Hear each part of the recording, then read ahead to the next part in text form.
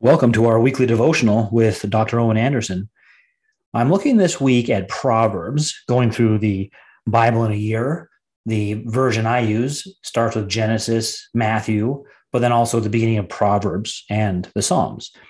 And it struck me this year as I was looking at chapter 1 of the Proverbs.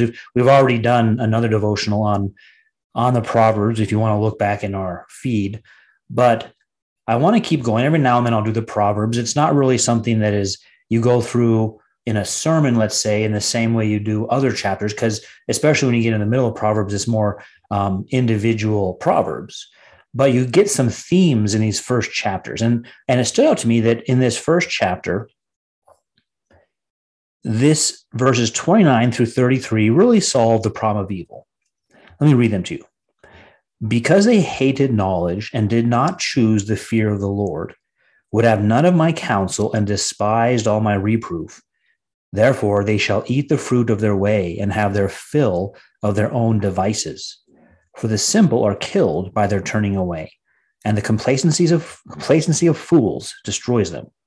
But whoever listens to me will dwell secure and will be at ease, without dread of disaster. Now, what happens because they hate knowledge and don't choose the fear of the Lord? Those are connected together. The fear of the Lord is the beginning of wisdom or knowledge. And they would have none of God's counsel and despise his reproof. So notice it goes in stages. It starts off with they hate knowledge and don't fear God. And then he may counsel humans and they won't listen to it. So then he's reproving them. He's disciplining them as a father, chastising them, and they despise it. So they have the first opportunity to seek, a second, and a third, which they hate, and therefore they'll eat the fruit of their way and have their fill of their own devices. Why? Well, it reveals something. For, word tells you a kind of a conclusion, the simple are killed by their turning away, and the complacency of fools destroys them. But the contrast, whoever listens to me will dwell secure and will be at ease without dread of disaster. And I'm going to speak in a moment about what kind of disaster that is, not merely like, oh, I'll never be hurt by economic downturn. But it's the kind of fruit that we would expect from a godly life. So in other words, what happens? Why is this happening? Well, there's revelation. That's why. It's not simply their free will, because God's in charge even of this part. And God does this in order to reveal what happens in the path of the wicked, what happens in the path of the righteous, and what does both of that reveal about God, especially God's justice and God's mercy. So this is a solution in that sense of telling us the final purpose and how it works. And you see here that people get what they want. Now, the free will objection would be like this. It would say, well, but if that's what's happening, God made me hate knowledge, so it's not fair. And you should see how ridiculous that is, because the answer would be, well, then stop hating knowledge. Sounds like you don't hate knowledge. You're complaining that God made you hate knowledge, so just seek knowledge. But the person doesn't really want that. They're just using this as a silly excuse to avoid responsibility.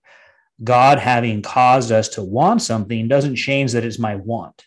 Or if it does, if I find out God made me that way and I say, okay, now I don't want to, it doesn't really actually get me out of it, because the response is, well, yeah, but God made you as the kind of person who, when they find that out, they change their mind. All of that is trying to peer into God as primary cause. But the secondary causes of things, just like God created the planets and created gravity, he's the primary cause of the planets orbiting the sun. The secondary cause of them orbiting the sun is their mass and the distance from the sun and the gravity. So too, we have those things in our will. What we want, what we hate, what we choose. I don't like how that brings up that. What we choose, that what we would have. We don't want this. And so there will be consequences for those things. But look at chapter 2, how chapter 2 begins. My son, if you receive my words and treasure up my commandments with you, making your ear attentive and inclining your heart to understanding.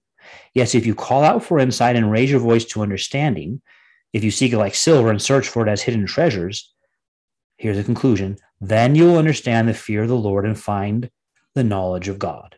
And that's the highest good. So these two sections go together, the end of chapter 1, the beginning of chapter 2, culminating in that highest good the knowledge of God. That's really what we're seeking.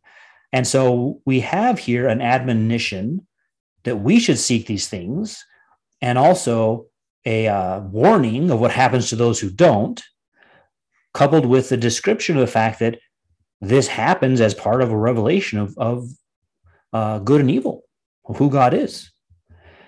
So the end of chapter 1, beginning of chapter 2 of Proverbs, and thinking about the reality of human sin and the sovereignty of God and the relationship between seeking for knowledge and finding the fear of the Lord and finding knowledge of God.